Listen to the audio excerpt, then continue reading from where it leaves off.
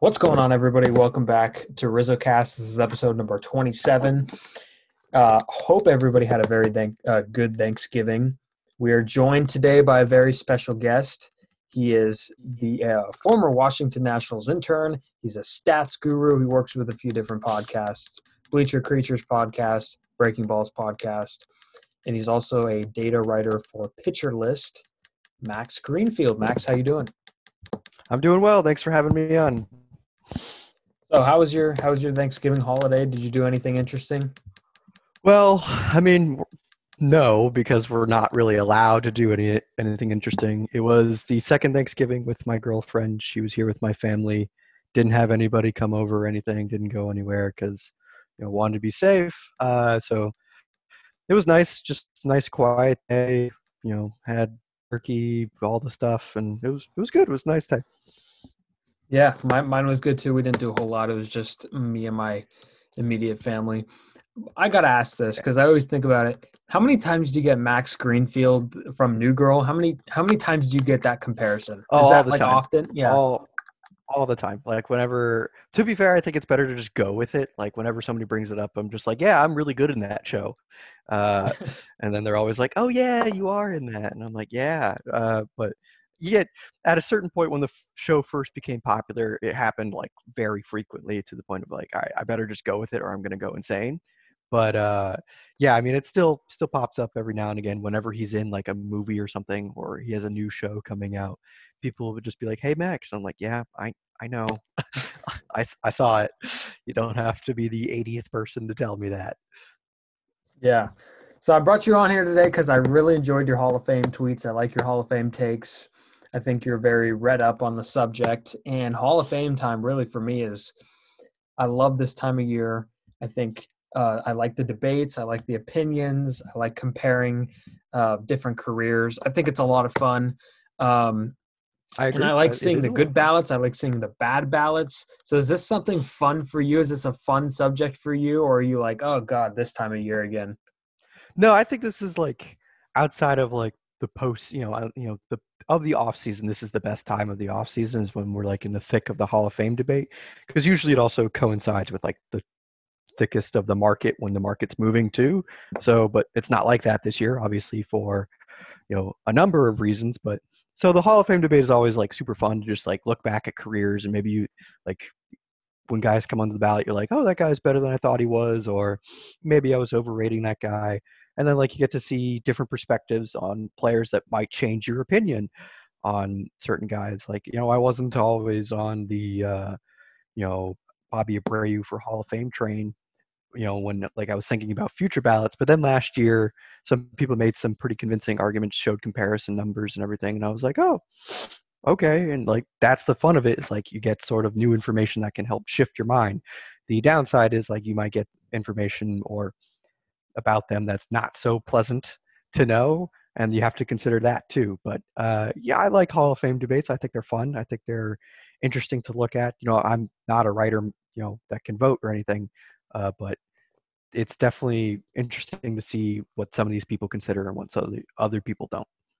Yeah, we were talking off the air beforehand about some of the crazy things that writers take into account.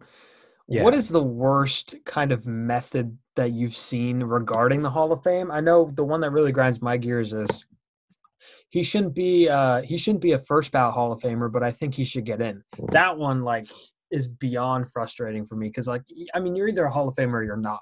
So what is Yeah. some of the ones that frustrate you? I would agree that the first ballot one really grinds my gears. Like I agree. You're either a Hall of Famer or not. I think they just like the Hall of Fame voting, you only get to vote for 10. I think that's stupid. Like it's just if the question is if you're a Hall of Famer or not, you get the ballot and you just check as many boxes of how many Hall of Famers you think there are, because then it creates what might happen might with some strategic voting, right? If you're let's take last year for example. Larry Walker's like super borderline. He's going to be really close. Derek Jeter's a slam dunk. It's undebatable. He's getting into the Hall of Fame, no question about it. The only question was, would he be unanimous or not? One person didn't vote for him. And I'm not going to say that one person was wrong because if they said, I know Derek Jeter's getting in, but there are 10 other guys on the ballot that are deserving, and I want to vote for those 10 other guys. Like if he was the deciding vote on Bobby Abreu staying on the ballot or Larry Walker getting in, I can't really argue with his logic there of like, I didn't vote for Jeter because I had 10 other guys who were going to get in, and I knew Jeter was getting in, so I just didn't vote for him. I mean, he's not wrong. That's pretty smart. Like being strategic with your ballot. I just think he shouldn't even have to do that. He should be able to vote for as many people, or she should be able to vote for as many people as they want. Like it's just a matter of that 10 limit of 10. I think is just bad. I think it's dumb. I think the first ballot versus regular Hall of Famer also dumb. I think the better question is like, are they an inner circle Hall of Famer, like one of the best players of all time, right? And we probably haven't had like an inner circle guy for a few years now. Like I think Jeter's great. He's definitely a Hall of Famer without a doubt. But like, there are probably better guys on the ballot than him. The thing about like inner circle is in terms of how they play on the field, like Barry Bonds and Roger Clemens are inner circle Hall of Famers. There's no doubt about it. But they are so riddled with controversy, right? That it's been a struggle for them to get in. But so I think the first ballot, dumb. Limit of 10, dumb. And the people who who have weird steroid stances, like if you don't vote for Bonds and Clemens because they were rumored for it, but then you might vote for like Pettit or Sheffield, that's a little ridiculous in my mind. Like it's either you vote for all the steroid guys. Now if you want to draw the line at they were suspended, so like you won't vote for Manny Ramirez, I can at least understand that a little bit of like they broke the rules, they clearly did violate rules, but they were suspended and then put on the ballot. Hypothetically, they served their penance, right? They did their time, per se. So at that point, if they're on the ballot, they're considered to be voted for. So if you want to draw the line at that, you can, but I don't think you have to. I think if you think Manny Ramirez was a Hall of Famer and you don't care about the suspensions, that's fine. I mean, he has other off the field issues that people should consider, but if it would probably be the steroids, the first ballot, and then the limit of 10. Those are the three main gripes I have with Hall of Fame. Yeah, I didn't really think about the extending the ballot until now because there's not a lot of talk about it. But I do agree that, strategic voting shouldn't be the case. But since there is a limit, it is. And I believe exactly. the guy that didn't vote for Jeter didn't vote for anybody. I think he left his ballot blank. I think filtering out. I don't think he ever said anything is the thing. So we'll never know. Yeah, we'll never know because he didn't. I don't know, but that's another thing. Should it be public? The writers voted for it to be public, but the Hall of Fame said no. Why? Like if the writers say it's okay, then shouldn't it be okay if the writers? And the other thing is like the writers, if they post their ballot, they need to post an explanation. They need to explain their ballot. Like transparency is super important in this. Like being able to understand what the voters are thinking, very, very important. They got to attach some kind of like column to it, and some people do, like an article. And I know we'll get into this a little bit later when we go over some of the candidates, but I saw somebody put in Ryan Thibodeau's inbox, or Thibodeau reposted it. Manny Ramirez got a vote, and Barry Bonds did not on one ballot. So I think that's one of the more interesting things. That doesn't make sense. It's hypocrisy. That doesn't make sense. Yeah, because both of them did steroids. Both of them have domestic abuse allegations against them. So like you can't vote for one and not the other. Like there's no possible logic that you can use to defend that. But they don't explain why, and it's just like what? Do you buy that doesn't make sense to me. Do you buy the argument, well, this person's in, that means that this person should be in? No, I think that's a terrible argument. I think the argument of like, well, it comes up a lot with Curt Schilling, right? Because he's Mussina, an objective, yeah. It's also like Schilling's an objectively horrible human being, and there's other horrible human beings in the Hall of Fame, right?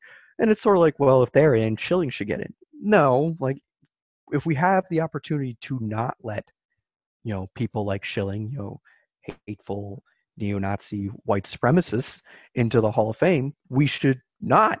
Like we shouldn't do that. And just because there are people who got in 60, 70 years ago, right, when the Hall of Fame first started and everything, or 30 years ago, that doesn't change anything. Just because it happened then doesn't mean it should happen now. I also think people bring up a lot. Well, then we should just get rid of all the bad people in the Hall of Fame. I mean, personally, I got no issue with that. But second of all, it still doesn't it's still the logic doesn't hold true. They're like, well, that's what makes it fair. It doesn't matter. Like, we can't do anything about those people, but we can do something about Schilling. And like, off the field stuff is definitely a point of conversation with the Hall of Fame voting of, does it really matter? Should we even consider it? And like, that's a tough question. Like, I'm not, however one views it is up to them. If they think, we've all, like, based off of previous record of Hall of Fame voting, their play on the field seems to be the only thing that matters. So that's the only thing I'm going to consider. That's a fine argument. If you're saying, well, in the criteria for Hall of Fame voting, character is like a big part of it, so we need to consider that, and thus I can't vote for, X, Y, and Z. That's fine too. I like it. However you go about the character clause is fine by me. It's just I hate when I see people using it to say, well, Curt Schilling could get in, but Barry Bonds can't because he did steroids, or Gary Sheffield can't because he did steroids. It's like, really, like, that's not what the character clause is there for.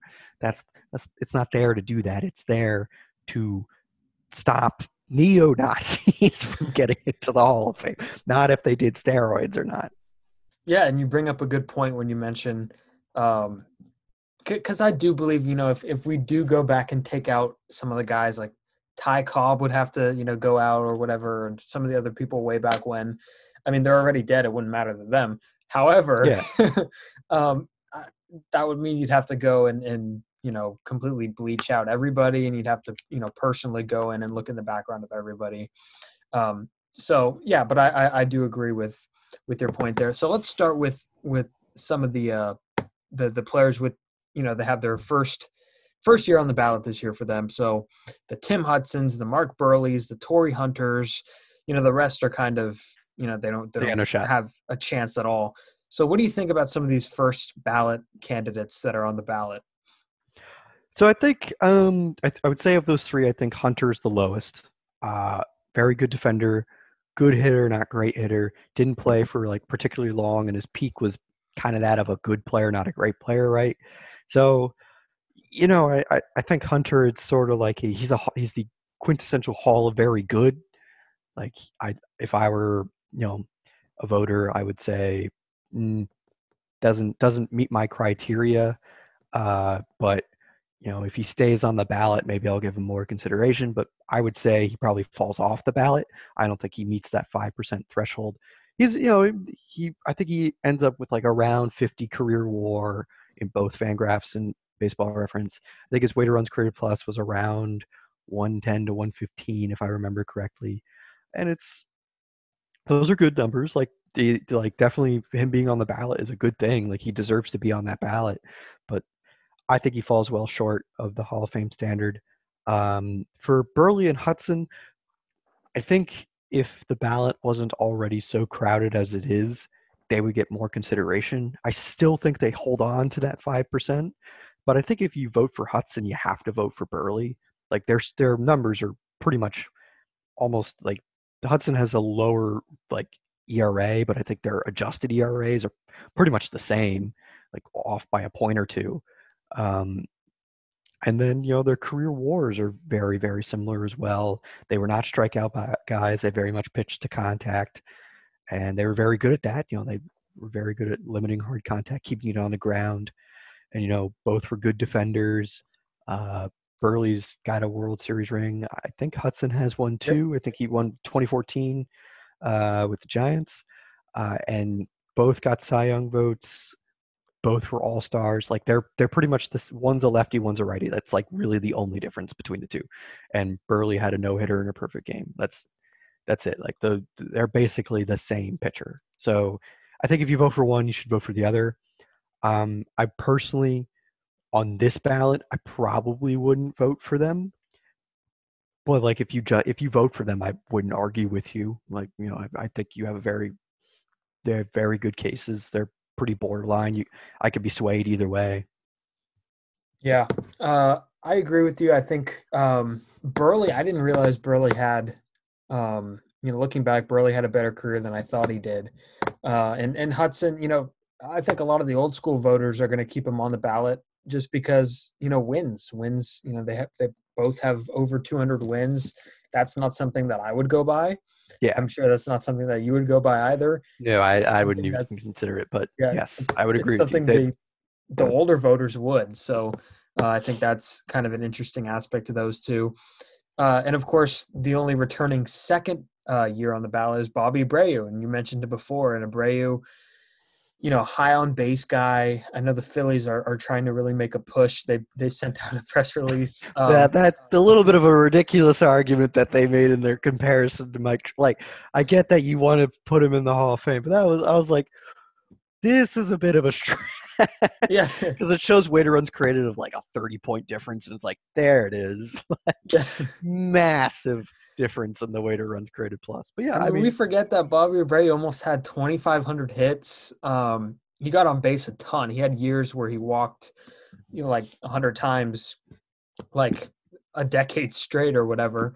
Yeah, he was, before he, kind of got into his late career body, he was a pretty good outfielder too. So, he has a very interesting case, and I think now that the ballot has cleared up, maybe a little bit more of a, just a complete hitter. The longer he stays on, the better shot he has. If he can keep above that 5%, he's basically a Tim Raines and Larry Walker, because Bonds and Clemens and Schilling are in their 9th year, and Sosa, I believe, are in their 9th years. So they're going to be off the ballot in 2 years anyway. And some of the newcomers on the ballot in the next few years, again, we're getting low in these like slam dunk Hall of Famers. We pretty much, it's like Ortiz, Ichiro, Beltre, and that's kind of it on these like first ballot guys. So a lot of these guys who are like low percentage guys like Abreu, they're gonna see big pushes in the next few years. And I think the best I love this stat about Bobby Abreu is that he's reached base more times than Tony Gwynn did. Like, crazy. And Tony Gwynn was a good hitter. Like, there's no doubt about it. A guy who has a career 131 rated runs created plus is a pretty good hitter. I think that's his career rated runs created plus, last I checked. But actually, it's right here, I think. Nope, it's not. This screenshot. Well, it didn't change from the last time. I'm just trying to make sure my memory was correct. Yeah. But Bobby Abreu was a great hitter. Like, he was a really, really good hitter. Not like a very good defender or anything like that, but he was a very good hitter. He got on base a lot, and that should be considered when we talk about the Hall of Fame. Is like, all right, what was their triple slash line? What was their weighted runs created plus? I think the better comparison for Bobby Abreu is somebody like Vladimir Guerrero, who they're very similar. And Guerrero got in on his 2nd year on the ballot, but everyone agreed that he was a Hall of Famer. And I would agree too. He was a great hitter. Vladimir Guerrero is a Hall of Famer.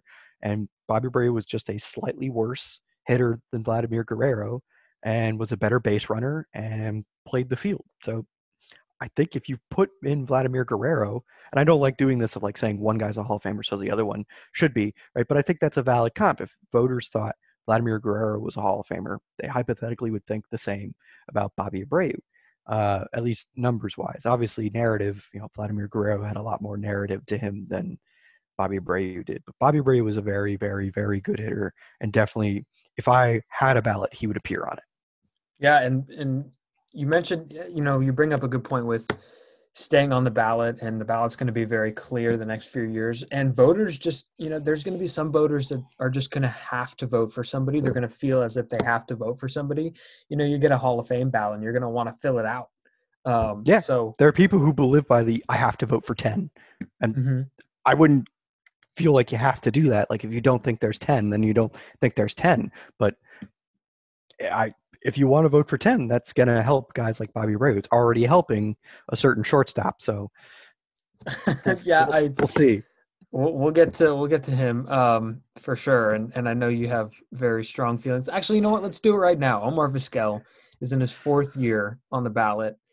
He's going to see a huge jump this year. He is. He got what, like 44, I think. I think he got what, like 40% of the vote last time. Looking at it now, 52.6% of the vote. It wouldn't shock me if he got in, but he's definitely getting into that 65-70 range this year. He's going to go up big time. So this kind of correlates with a question we got. Isaac Klein sent in a question from Twitter, and this is one that I know the answer to. Does he get in based on his Hall of Fame or based on his defense alone? Yeah, I mean that's It's a loaded So question. I'll answer his question by saying yes, that's what he'll get him in. Hmm. The second question is should he get in, and the answer is no.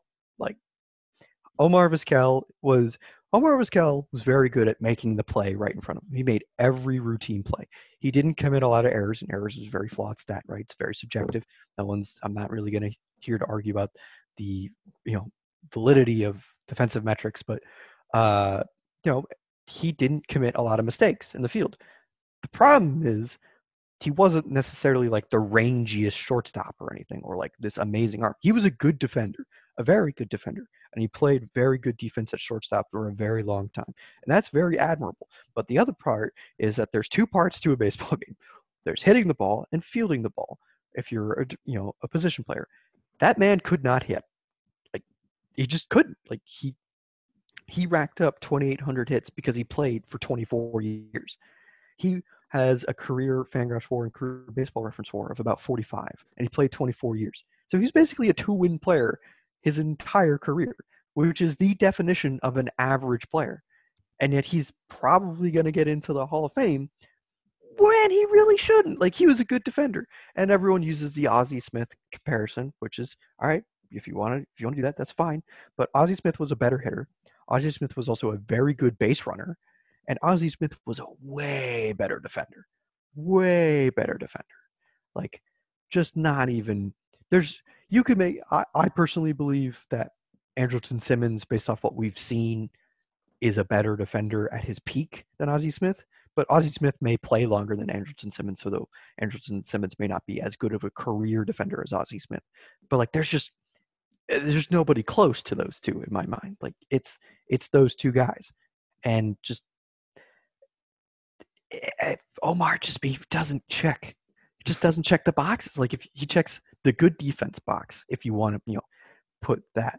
But that's it. He wasn't an elite base runner. He wasn't a good hitter. It just he basically gets remembered for standing out at shortstop and making good plays for 24 years. Yeah, and he's not a home run guy, and so no. Like, he's just like when people talk about Omar Vizquel, and the other thing about Omar Vizquel is just like a month ago he was accused by his ex-wife of domestic violence, but everyone. I didn't even hear about that. That exactly. Much... That's the problem. It's just like when we talk about off-the-field issues, like we always focus on steroids, but it's like these people are terrible in a lot of ways that don't matter to what they did on a baseball field. Yeah, and like so he's gonna get in.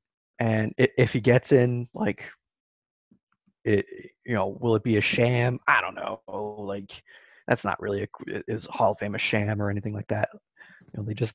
They let in guys that they shouldn't, and they don't put in guys that they should. That happens all the time. But yeah, I think if you're a singles hitter and it takes you 24 years to get to 2,800 hits, 2,800 hits, I think that's not it's not ideal. Not a good sign.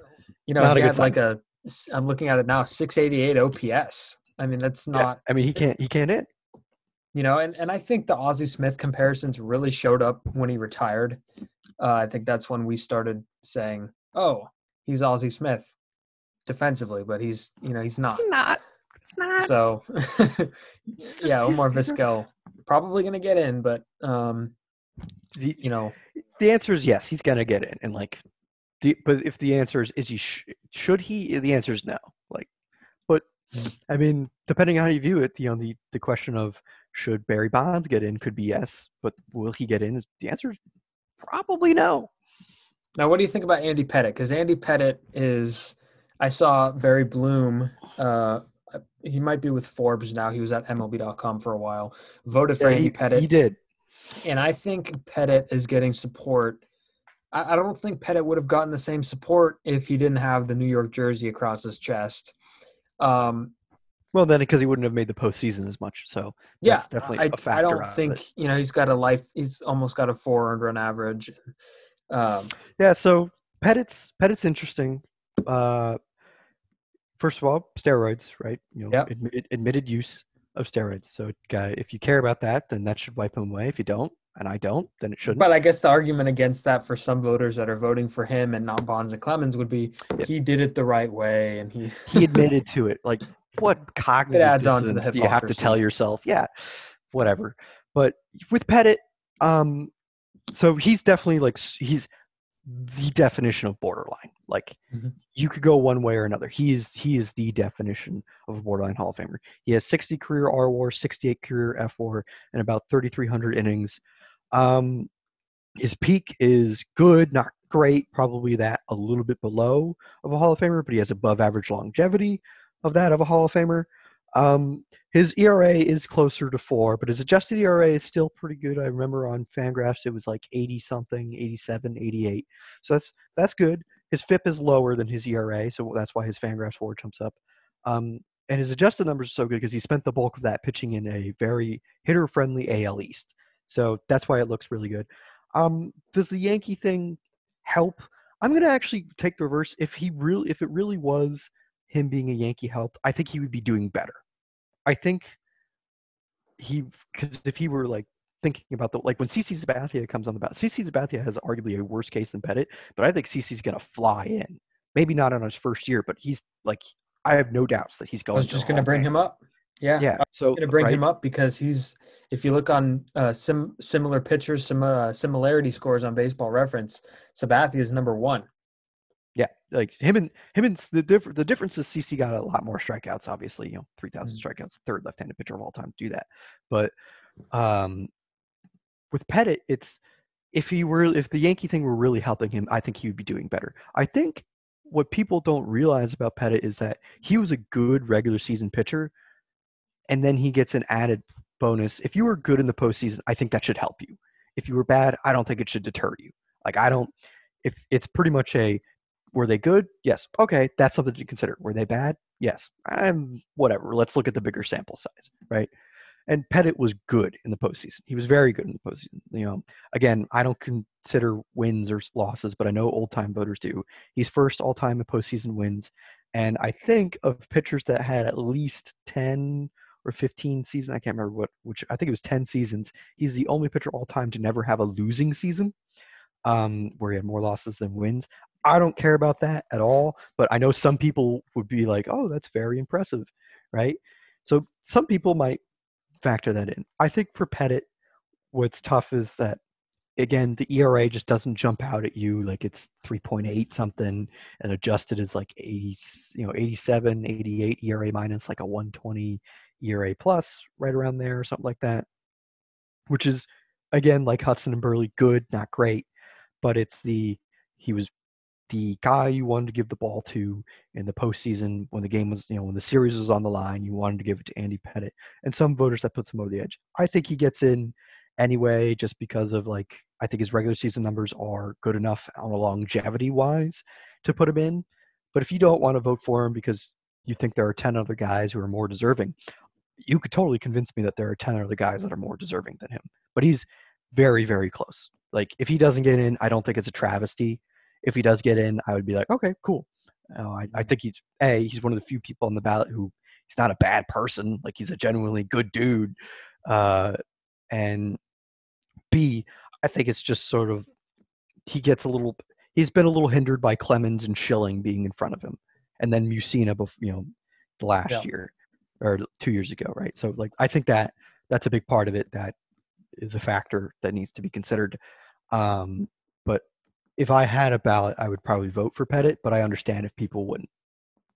And then, of course, we'd have to hear the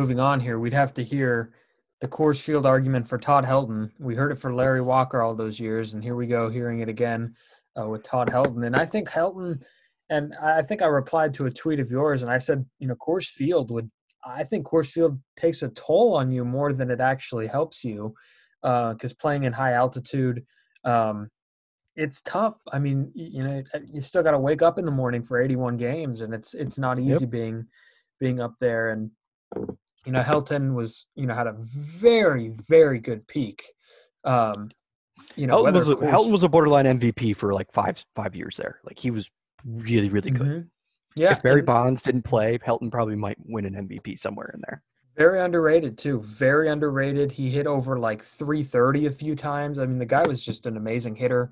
And I think a good defender. Good good defender. I think everybody thinks of him as, very professional at bat. I mean, he would spoil.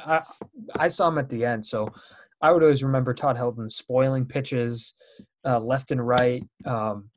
Tough out, as they would say. Tough out, really tough out. I remember him and Matt Cain went at it. There's like a 16 pitch at bat. I miss Matt Cain. He was so good in his peak. Yeah, Matt Cain, talk about a guy that doesn't get run support. Yeah, sure. No run. I was at his last game, actually, but I really liked Matt Cain in his prime. But yeah, Todd Helton. I actually remember watching Todd Helton pitch against Matt Cain. I think he worked like a 9-pitch at bat.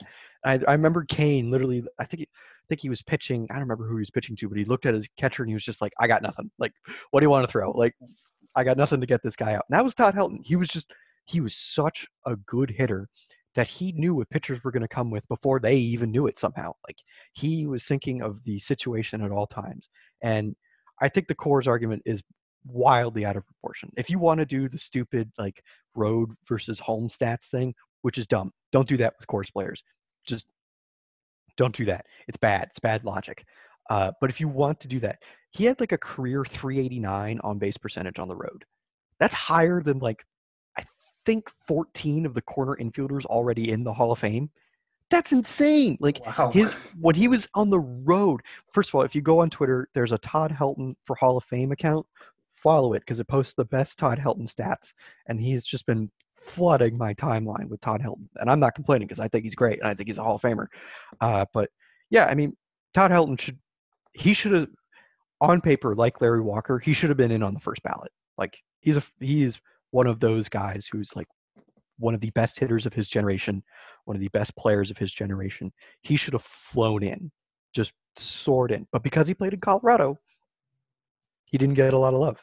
But he's already, I think, +7 in like the 15 ballots that have been reported this year. Yeah. So he could zoom way up the leaderboard, which would be great because he deserves it. He's a Hall of Famer.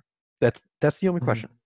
Yeah, is he a Hall of Famer or is he not? And he is. He's without a doubt a Hall of Famer. I think he has some DUI issues, but like if you care about that, I'm going to bring up character issues a lot because I think they're important to consider when voting. Is like, we're talking about the full body of work on and off the field, and if you think that's that putting people's lives in danger because you were driving inebriated is a big deal, I'm not. That's your view of the issue. I can't tell you you're wrong. And if you don't want to vote for him for that, that's fine. But if you can't vote for him because you didn't think he was a Hall of Fame deserving baseball player, I think you're nuts. Like, there's just nothing you can point to me that says he's not a Hall of Famer. He's one of the best hitters of the last. I mean, outside of Barry Bonds, he's probably one of the 5 best left-handed hitters since like 1990. He's just that good. Yeah, he had a lot of good people around him. He made a lot of people around him better. Troy Tulowitzki, Cargo, Matt Holliday. Even Nolan Arenado. He played with Nolan Arenado for like his first 2 years, didn't he? I think I think Arenado came up in 2013. I think, which is right around when Helton retired. I think Arenado's like first or second year was Helton's last year, something like that. Yeah, that's definitely But I mean, he made every infielder that he played with better. First base defense, like it. If you are a good defender at first base, you can make an impact. But if you're not, it doesn't really change too much. But he made an impact with his defense. Like Colorado, I feel bad because at this point in time, who knows what's going on with that franchise. But he is, in my mind, he's the face of that franchise. When I think of Colorado Rockies, I think of Todd Helton. Is he the only guy in Colorado with his number retired? I think they were going to retire Larry Walker's in 2020, so he is the only guy for now until Larry Walker's is retired. But it was retired before Larry Walker, and that tells you something. Yeah, yes, yeah. He's Mr. Rocky, like of guys who have been the face of their franchises. He is the guy for the Colorado Rockies, and he should be in. Like, there's no. Yeah. So there's only. I have a really good Andrew Jones argument because I don't think he should be in, and you may disagree with me. Listen, a lot of people say he's the best defender they've ever seen, and I'll buy that. But just the second half of his career, just there's nothing in his 30s. There's nothing. And I know he did come up at 19, and I know that was. Yeah, he turned 30 and then he completely fell off. Yeah, and I didn't realize he had 430 something homers. I didn't realize that was. I think. Go Yeah, ahead. I get you. I get what you're saying. Like, I think if he retires at 30, I think he waltzes into the Hall of Fame by now. There's just no production after 30. Nothing. The peak is there. Like, Mm-hmm. there's no doubt about it. But the longevity, I mean, he was just so bad after that it's like, holy cow. I mean, he was in Japan. He was in independent ball. I mean, it got pretty rough for him. He still might be playing somewhere. But Andrew Jones probably shouldn't be in because he was arrested for domestic violence. Like, actually arrested, not like, accused or anything. He was arrested for it. So that's what he has on other guys with domestic violence issues. He was arrested for it. Which, if that's a no-brainer for you and that takes him off, that's fine. In terms of on the field, he's got the 60 career WAR barely in both Fangraphs and Baseball Reference. It's the post 30 that actually, he was at like 63 career WAR in both, and then post 30 it actually brings his numbers down. Like, so I think if I were not to consider any off the field issues, I would vote for Andrew Jones, because the defense is, I mean, maybe Willie Mays is the only center fielder better than him defensively in history. Like, he is that good defensively, just amazing. The bat is good, not great, but since the glove was great, it's sort of not Omar Vizquel like at all. He was a good enough hitter to put him in because of his defense. But if you don't want to vote for him because of the drop off at 30, I would say that the peak is good enough to put him in there anyway. But I could totally understand that, like, you might care more about longevity than peak. Mm-hmm. And that's perfectly fine. That's a fine view, in my opinion. Like, if you're a longevity person, then Andrew Jones probably shouldn't be in, like, because he had no longevity. But if you're a peak person, and I probably lean a little bit more into the peak, I lean whichever way the player goes. Like, if the player is like Andy Pettitte is a longevity guy, but I think he should be in because of that. He wasn't a very good peak. Jones was a great peak guy, but not a very good longevity guy. I still think that you can make an argument that he should be in. It just depends on the player, but I would say Jones is in for me if you consider no off the field issues. If you do consider off the field issues, I think Jones should not be in. Can you imagine if he kept going and he maybe moved to a corner outfield spot? He could be. What's crazy is he probably could have gotten to like that 80 WAR threshold if, like, he had stayed healthy and, like, kept going, producing at center field for like another 2-3 years, and then faded into right field for like 3 years after that. Yeah, we would be talking about him as maybe one of the greatest players of the last like 40 years.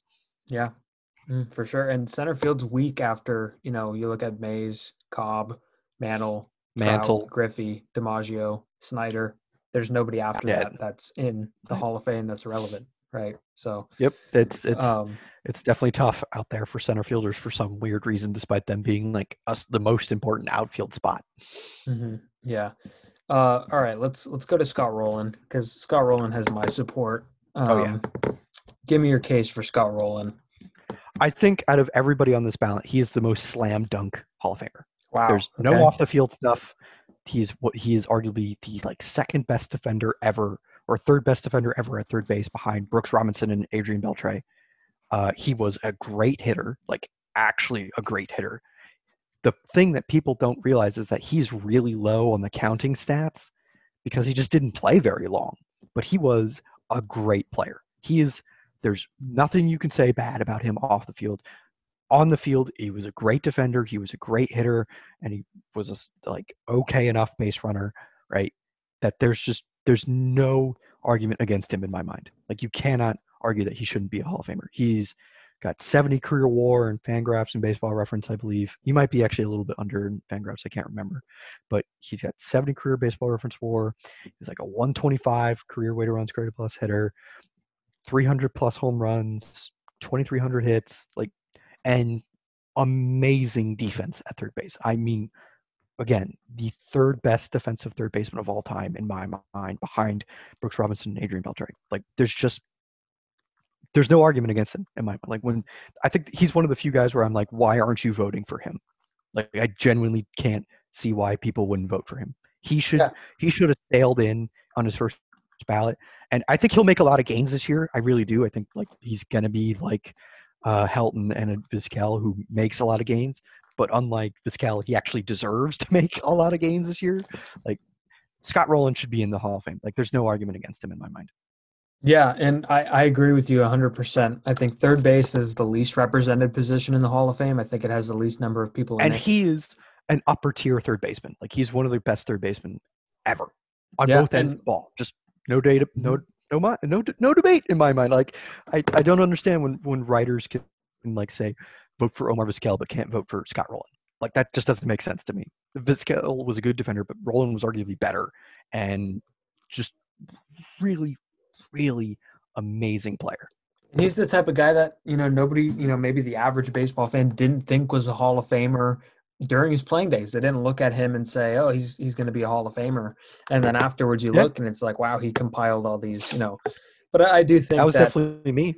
When he yeah, got on the ballot, I didn't realize how good he was. Like, I went back and went, "Oh my God, Scott Rowland was amazing! he Holy was cow!" good. Yeah. Yeah, like he was a really good player. He had a 9-win season. Some random. I think he had like a few 7-win seasons, and then in like 2003, I think he had like a 9-win season. He was really good, Mhm. really, really good. He deserves to be in. No debate against him in my mind. Yep. So we're at the halfway point for Manny Ramirez. And Manny is my thoughts regarding the suspension. I could go both ways. I could understand because, I mean, let's be honest, the second one really kind of, you know, took him out of baseball. It It ended his did, quite career. literally. So, and if you want PED suspensions to count, then why aren't they longer? Right? Because 50 games at the time, I guess they're longer now with 80. Um, but he served the 50 games. I mean, he served the Yeah, he punishment. served both Mhm. suspensions, technically speaking. Yeah, But but I understand that he knew what he was taking, and from what I've heard, he took some hardcore stuff like horse, or yeah, whatever, like horse reproduction. I don't know what he took, but it was weird. yeah, um, but like horse human growth, or well, not human growth, but whatever. Manny Ramirez yeah. was arguably one of the best left fielders offensively. Ted Williams, Barry Bonds, Manny Ramirez is right up there, top five. Yep. So what is your thoughts? Do those suspensions kind of take you out of him, or are you still very much involved in his?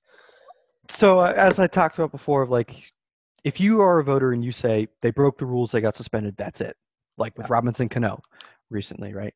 If that's how you view it, I can't say you're wrong. Like they clearly broke the rules. Like that's it's fine to view it that way. My view is you're right. They did break the rules, but they served their suspension and then they got put on the ballot. So the Hall of Fame must want us to consider them to vote for them.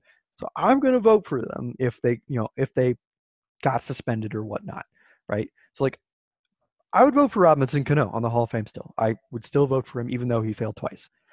Uh, with Manny, it's he was suspended. He was accused of domestic assault by his ex-wife. Um, so you have the steroids on top of a domestic violence issue. You're probably listening to this and wondering, man, all these people have domestic violence issues. What's wrong with these people? Yeah, it's not hard to be a good person, people. Like, don't hit your wife. Just be a decent human being, and we don't have to have these discussions. Um, so, with regards to the suspensions, it wouldn't hold me back, but if it does hold another person back, that's fine. In terms of his play on the field, there's no doubt about that he's one of the best right-handed hitters we've ever seen. Like a career 153 weighted runs created plus. I mean, he could hit. There's just one of the best hitters we've ever seen in our lives. Um, his defense was interesting to Fenway say the helped him. least. Fenway helped him a Yeah, little bit. he it was a bit of an adventure out there at times for Manny Ramirez, but it didn't. I mean, it didn't matter. He would hit 320 with 410 on base and a 600 slug, and just hit 30 to 40 home runs a year, and he was just a monster at the plate. I mean, an actual monster. So You could have kept going. yeah, I think the case for Manny Ramirez is plain and simple of that he's one of the best hitters we've ever seen.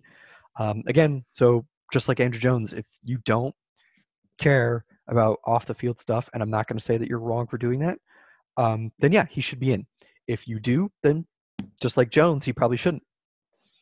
And I think I just convinced myself when I said that Manny, um, the second suspension ended his career because I think that's, it knocked him out of baseball. I mean, It did. Like he signed a he minor never league came deal with back. the A's, but he never came back. Never Yep, did. So because he got he was going to face a suspension for the domestic violence allegation against him, so he just walked away from yeah, baseball after that. So it ended. And um, it Billy did quite a bit. Wagner, Billy Wagner, I am so high on Billy Wagner. I think the guy's absurdly underrated. I mean, like he's got a career Ks per nine of 12 point. No, that's in Houston. Highest Still amazing though. It's 12. 11.9. He's like a which is the highest all time on K per nine. And So doesn't he have like the lowest ERA plus besides Kimbrel and like Rivera he's or got something? he's got the lowest WHIP in baseball history. Like one of the I think he's top 5 in ERA plus behind like Kimbrel and Rivera, right? If you so the thing that holds back Billy Wagner is simply that he's not Mariano Rivera, which I think is ridiculous. I think that's like I understand that there are people out there who say we should evaluate pitchers, relievers, and starters on the same scale because all relievers are failed starting pitchers, which may or may not be true. I would say it's more true than probably not. Um, It's but crazy how hard it is to get in but as a reliever. Billy Wagner was dominant, like just dominant. He is the second best relief pitcher of all time. Like there's a huge gap between him and Rivera. I'm not going to debate that there is a large gap. But he's still the second best at his position to ever do it, right? We voted Ricky Henderson as the best leadoff hitter, and then we voted in Tim Raines as the second best leadoff hitter, right? But there's a large gap between Ricky Yeah. Henderson and Tim Raines, right? Like, but Tim Raines was still a Hall of Famer. It's sort of a similar with that situation right now with Mo and with Mo and Wagner. I think I would vote for Wagner. Let me get that clear. I would 100% vote for him. But if you don't want to vote for a reliever because you evaluate relievers on the same scale as pitchers, baseball wise, I'm not going to say that you're wrong for doing that. Like in terms of your baseball thinking, you are correct that relievers are just failed starters and everything, and that's fine. I think it's not fair to do that because relievers are their own position in my mind. But if you don't consider it that way, which is I think it's a tough argument to make, but you can make it. Then that's you. I understand why you wouldn't vote for Billy Wagner because he's not Mariano Rivera.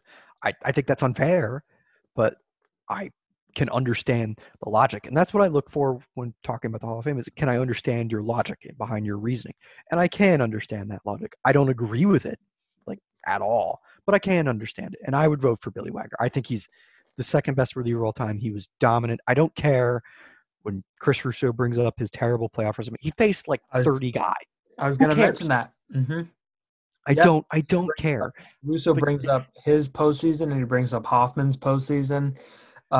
I they think had another thing like that hurts 2 them. postseasons under their belt. Like who cares? You're talking I about a know sample size of like 50 people.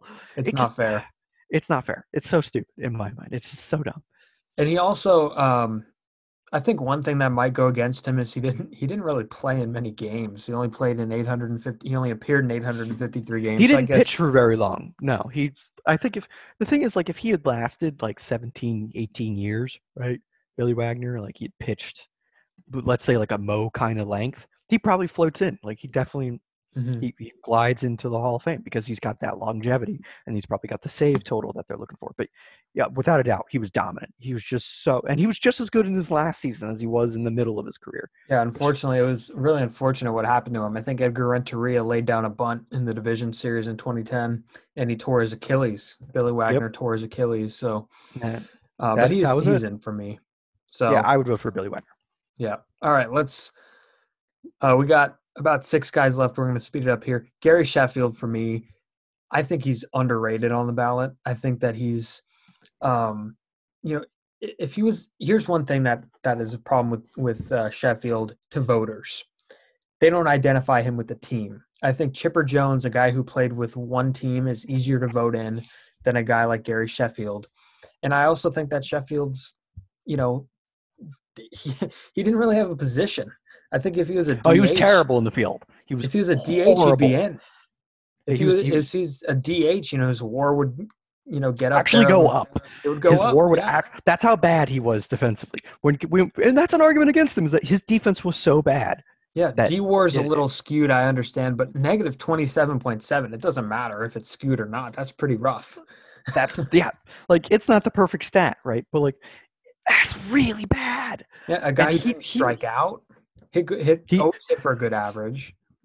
He was a 140 career weighted runs career plus. I think him and Ramirez are very tied together.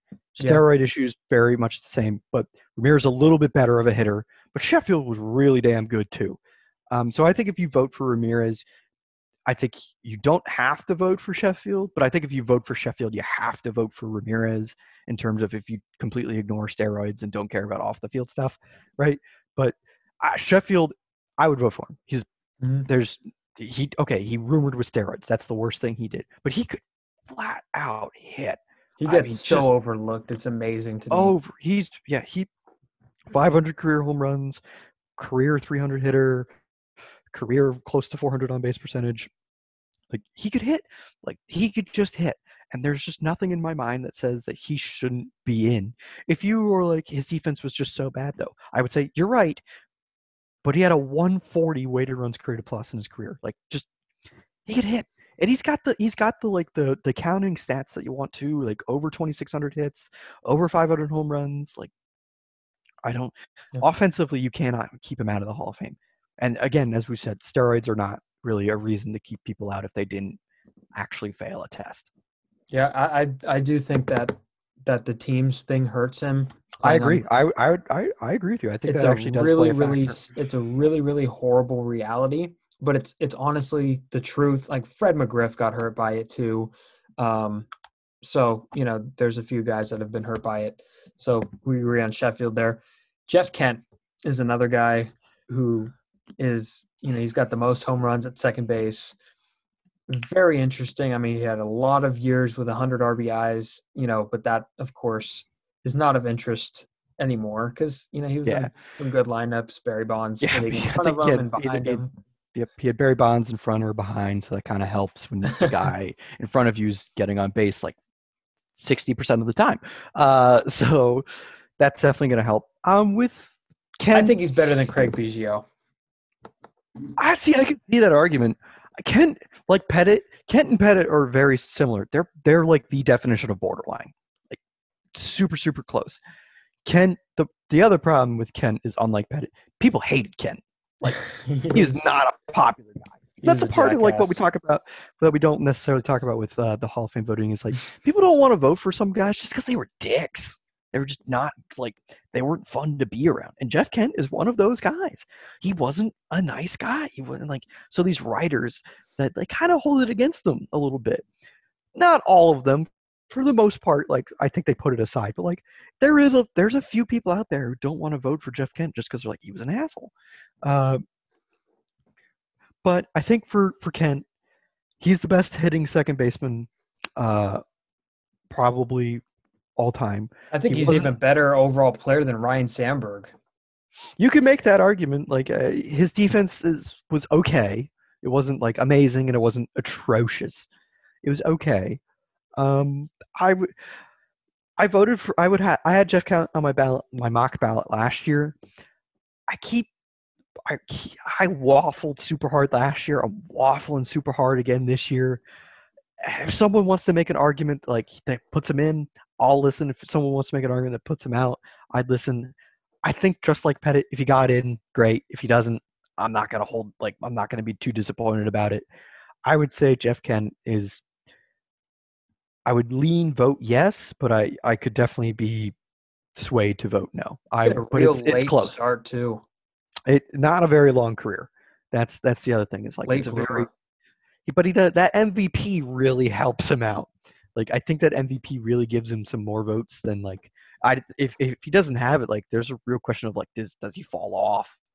But he's tough. It's definitely Bond tough should to have see. probably won it that year. Oh, 100%. Bond should have won, but like Bonds was hated by the media. So, But the MVP, back to Chris Russo. I mean, you have to. It's crazy. Russo brings it up all the time. Russo votes All for the like time. 4 guys every year, and Kent's one of them. And it Like, makes no sense. He won't vote. I don't think he votes for Scott Rowland, but he'll vote for Jeff Kent, and I don't get it. Like that one really blows my mind. He also does votes he for have any Vizquel, black so ink? makes no Oh sense. gosh, but yeah. So Jeff Kent. All right, Sammy Sosa. Here's the guys that are on their 2 years left. Sosa to me is, and I understand that steroids wouldn't be keeping a guy out, but his difference from Bonds and Clemens is that Wasn't that good of a hitter in terms of like that's what you would one thing. expect. I think he's very similar to McGuire in that respect. Also, I think Bonds and Clemens were very accomplished before the reported use of steroids. So like Clemens had the Cy Youngs, Bonds was 400, 400. Who was Sammy Already Sosa? going to be Who was Sammy Sosa? Sosa needed the steroids to become there. I don't necessarily like that could matter to some people. It doesn't matter to me. But the thing about Sosa is he's like a career 122 weighted runs created plus hitter when he's got 600 home runs. So he was literally just hitting home runs or singles. That's it. He didn't like. I went through his numbers. I was like, man, this guy literally only hit home runs and singles. He didn't walk a ton. He didn't strike out a ton, or he did strike out a lot. Sorry, but that's it. It was hit home run, hit a single. That's it. He was That's averaging 26 doubles. Yeah, like that's for a guy who hits 600 home runs. You'd be like, yeah, he's probably like hitting 60 home runs and 35, 40 doubles. Nope, nope, not a lot of doubles, not a Yep, lot of didn't triples. walk. Didn't walk. He just hit a lot of home runs. He was okay in the field. I think I didn't vote for Sosa, but I still probably wouldn't vote for Sosa to be honest. Like I think he's just below for me, but it's close. Like Yeah, he's very really similar close. to McGuire. McGuire definitely like was a better hitter than Sosa because McGuire walked a lot. But yeah, I would vote for McGuire before I voted for Sosa, like for sure. So let's separate Kurt Schilling here from the steroid guys. Let's do Schilling first. Yeah. You mentioned it before. He garbage human being, but I think that it goes beyond politics with him, why he's not in. Yeah. Because if you look at it's not politics. If you look at his vote percentage in 2013, and I understand there's more people voting in 2013, that was before they did the whole dump of the people who haven't been voting, only got 38.8% of the vote. So people don't actually, or at least didn't actually think Kurt Schilling was a Hall of Famer. I mean, I think if you take away postseason, postseason is, I guess, kind of puts him over for a lot of people. I mean, but, Mussina's compared a lot to him, but he's a really, really interesting case. I think if we just look at the numbers, yes, he's got 3,000 strikeouts, 80 career WAR, like guy should be in the Hall of Fame. But he's only got like 213 wins or something, so that held a lot of people back on him. Like a lot of people were held back on that for him, which is dumb. I'm not going to debate that. But I mean, for Schilling, it's not politics. It's the guy's literally a white supremacist, a literal neo-Nazi. It's not politics. If politics helped people out, people wouldn't have voted 100% for Mariano Rivera because the guy's a Trump supporter. Yep. Like, it's not. That's your proof that it's not politics. For Schilling, he's just a horrible person. Mm-hmm. He's just a terrible human being. Well, one of the guys at Pitcher List, Zach Hall, wrote a piece for Pitcher List about why Schilling shouldn't be in, and it was basically just because he's a terrible guy. And the as I've said with off the field issues, like I think it's either all or nothing. Like I'm not going to play arbitrary or what's worse, somebody who's a domestic abuser or a neo-Nazi. Like they're both bad. Like so, if you care about off the field, I wouldn't vote for either of them. But if you don't, then you should vote for both of them hypothetically. Yep. But at the same time, a little bit of me is like, yeah, but a neo-Nazi is just so much worse, right? Like he's an actual neo-Nazi, and that's Schilling. It's just that's hard. Like Schilling is just such a horrible human being that I would never vote for the guy ever. Like he's just too horrible for me. Yeah, Great he's pitcher, actually but it's terrible funny human because being. he's live right now on Twitter as we speak. So Oh God. yeah, it's not politics. Just like kind of Aubrey Huff's whole deal is in It's not. It's not politics. politics. It's not. It's just hate. It's just hateful rhetoric. And Hmm. like my fear is, it gets in. It's like, what is his Hall of Fame speech going to be? You What know? is that whole thing going to look like? I mean, he's going to be Yeah. standing there next to Derek Jeter and Larry Walker, and it's just going to be nuts. Yeah. You're going to be standing next to the first black owner in baseball history, one of the nicest dudes in baseball, and then there's going to be you, a Hmm. He might be the only literal guy to get neo-Nazi. in. If it's going to be hysterical, if he's a couple votes short, or and Vizquel's a couple votes short, it's going to be so either whatever happens with Schilling, like I think he doesn't deserve to be in. I would be upset if he got in, but like I wouldn't be too upset. I saw he lost a vote too on one of the somebody took a vote away from him. So that's Thank interesting. God. Keep All right. it going. Yeah, Bonds and Clemens. Final thing here. Just to kind of do an overview for me for steroids, and let me get it real quick because this is important in my opinion. Jose Canseco wrote this book. Okay. Oh yeah, Juiced. I've heard of that book. Called out a ton of people for using steroids. This was before everything happened. Before everybody was McGwire, Bonds. He named all the people that he thought were doing it. He was spot on with every single person. And Ivan Rodriguez was one of them. Ivan Rodriguez is in the Hall of Fame. There's steroid users already in the Hall of Fame. Mike Piazza admitted in his book, I have it up there too, that he used Andro, which was the same thing that Mark McGwire was using.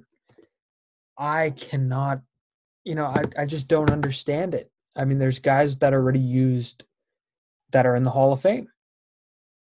Yeah, if you don't care about steroids, there's just obviously Bonds, domestic abuse. Clemens had an underage relationship with a girl and then she killed herself. So like those are bad. That's like, right. I forgot about that one. See, this again, is not. Just it's so easy to not be a terrible person, and then we don't have to discuss this. I don't think those things lose them votes. It might lose them like 2 or 3 votes a year, though, which is ridiculous to me. Like the fact that they're losing more votes from steroids than they are from like being absolutely heinous people. So yeah, I mean, we already voted for Piazza, we already voted for Bagwell, we already voted for Bagwell Rodriguez. too. Like there are players throughout history, like Hank Aaron said he took, I think, greenies, right, which was like a weird form of steroid back in the day. We've already let in people who cheated, quote unquote. Yeah, amphetamine is banned today, and that's what they were doing. So it doesn't make sense. Listen, if you don't care about off the field stuff, vote for them because Barry Bonds is the greatest player who's ever played baseball. Like it's him and Babe Ruth. If you vote for if you think it's Babe Ruth, that's fine. But like in my mind, it's Barry Bonds. It's just insane how good he was. But it just these people have these such weird issues to bring up about steroids with them. It's like, but the reason that they hold it against them is because they didn't need it to be great. They already were, which is part of the reason people don't want to vote. But I think what's interesting about Bonds and Clemens is they've only gone up 1% for like the last 3 years. I just don't think they're getting in. And like, if you want to say that's a travesty, I can understand. Like, I wouldn't be too upset if they didn't get in just because of like, they did pretty terrible things. But I think if you're sort of like the Baseball Hall of Fame needs to represent the very best of baseball in terms of production, then yeah, you need to put them in. Like Roger Clemens is arguably one of the best, is arguably the greatest pitcher of all time, and Barry Bonds is the greatest player of all time. So, and plus Bonds was on this stuff, but he was facing pitchers that were on the same stuff that he was on, and he was still way better than all of them. Same with Clemens, right? Same with Clemens, yeah. Yeah, he juiced, but like so did a bunch of the players that he faced, and he still got him out, right? Like when people talk about juicing, they talk about that era, like, oh, it's bad when they juice. Yeah, but so many people were doing it. And you put Bud Selig in the hall, and he oversaw that whole thing, and he didn't do a damn thing to stop it. And the sports writers made money off this era. Exactly. They don't vote for him because Clemens and Bonds were dicks to the media. That's why they don't vote for him. And like they can use the justification of steroids to vote for him. If they actually care, they would say, well, Bonds hit his wife and beat his wife, and that's why he's not in. I would respect any writer who came out and said that those were the reasons that they're not voting. I would be like, I respect you because you clearly are going about this in the way that you think is morally right. And I respect that. Nobody has the balls to do that. Nobody does that, though. Nobody has the gall to do it. Which, by the way, I think if that somebody who did do that, they would be immediately respected because they'd be like, I can't argue with you. You're right. Like exactly. Like, I'm not going to take up a moral argument. I think people's like objections are like, it's not the hall of how good of a person they are. Yeah, but who they are as people matters to their baseball career. Like how they represent the game of baseball is important.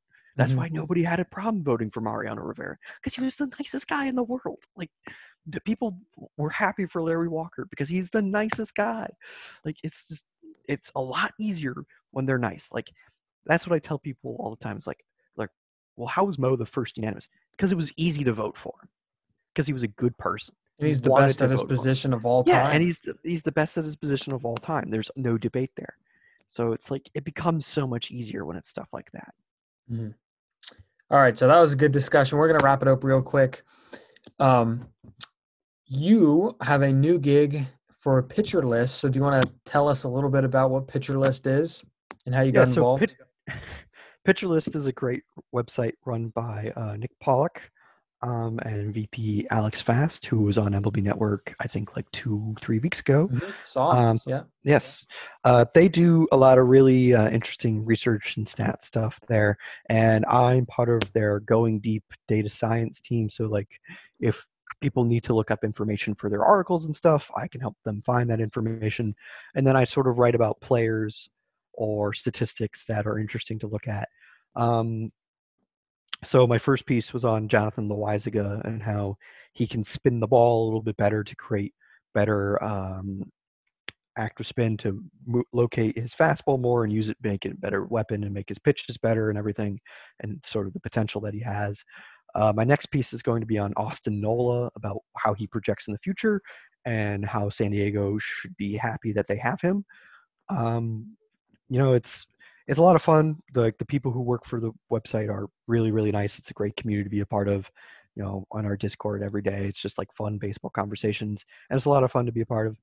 I won't be doing, hopefully, if things go well, I should say, and I get another job in baseball, I won't be writing for them forever, but who knows what's going to happen with the job market right now. And if you're listening to this and wondering what the job market is, I can pretty confidently tell you that nobody knows. So,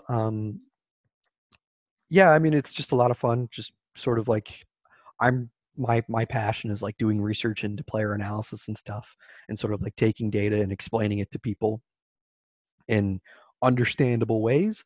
That's what I like to do. That's what I'm good at. So yeah, it's just a lot of fun. Great people. Definitely read their work. It's really interesting. I think today somebody did an article about Giancarlo Stanton, and then there was the really good Curt Schilling piece from Across the Seams about why Curt Schilling shouldn't be in the Hall of Fame, that Mike Petriello even tweeted and said was really good. So sounds good. Definitely. Yeah, Peter Brand. No. That's a great movie, though. That's what it reminded me of when you said you like doing the data and research with player analysis. It reminded me of when I asked you 10 player evals. How many did you do? 47. Yeah, that's what it reminded Actually, 53. I don't know why I just lied right there. Yeah, unbelievable. That's such a great line. Good. Max, thanks for joining me. Appreciate it. How can people find you? Do you want to plug yourself? Yeah, sure. So my Twitter is @GreenfieldMax18. I do, as Steven said, every week on once a week after the Breaking Balls podcast is released. I'll do a research review. I also do sort of breakdowns of different sabermetrics on YouTube for that are called Breaking Ball breakdowns of just like explanations of what these statistics are. So if you have no knowledge of these numbers or anything like that, I can help explain them to you. Yeah, it's just that's pretty much, if you follow me, probably are going to see a lot of tweets that are just talking about like the Hall of Fame right now and sort of like player evaluation and sort of just weird things in baseball. You're also going to see me try and get Steve Cohen's attention a lot just because he's got a lot of money and they could be hiring people and I want a job, and also just because I think I have an idea that he might like. But yeah, I mean, I'm happy to have anybody. Just the only thing I ask is like just don't be rude. That's Yeah. pretty much it. Like that's all I ask. Don't be like a typical Twitter person.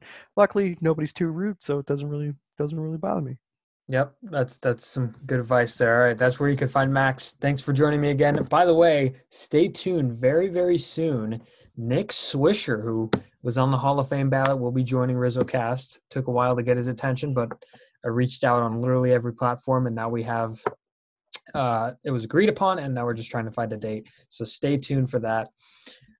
Thank you guys for listening. Thank you guys for watching. Subscribe, like wherever you're at, YouTube, Spotify, every podcast network via Anchor. Thanks for listening and have a great, great day.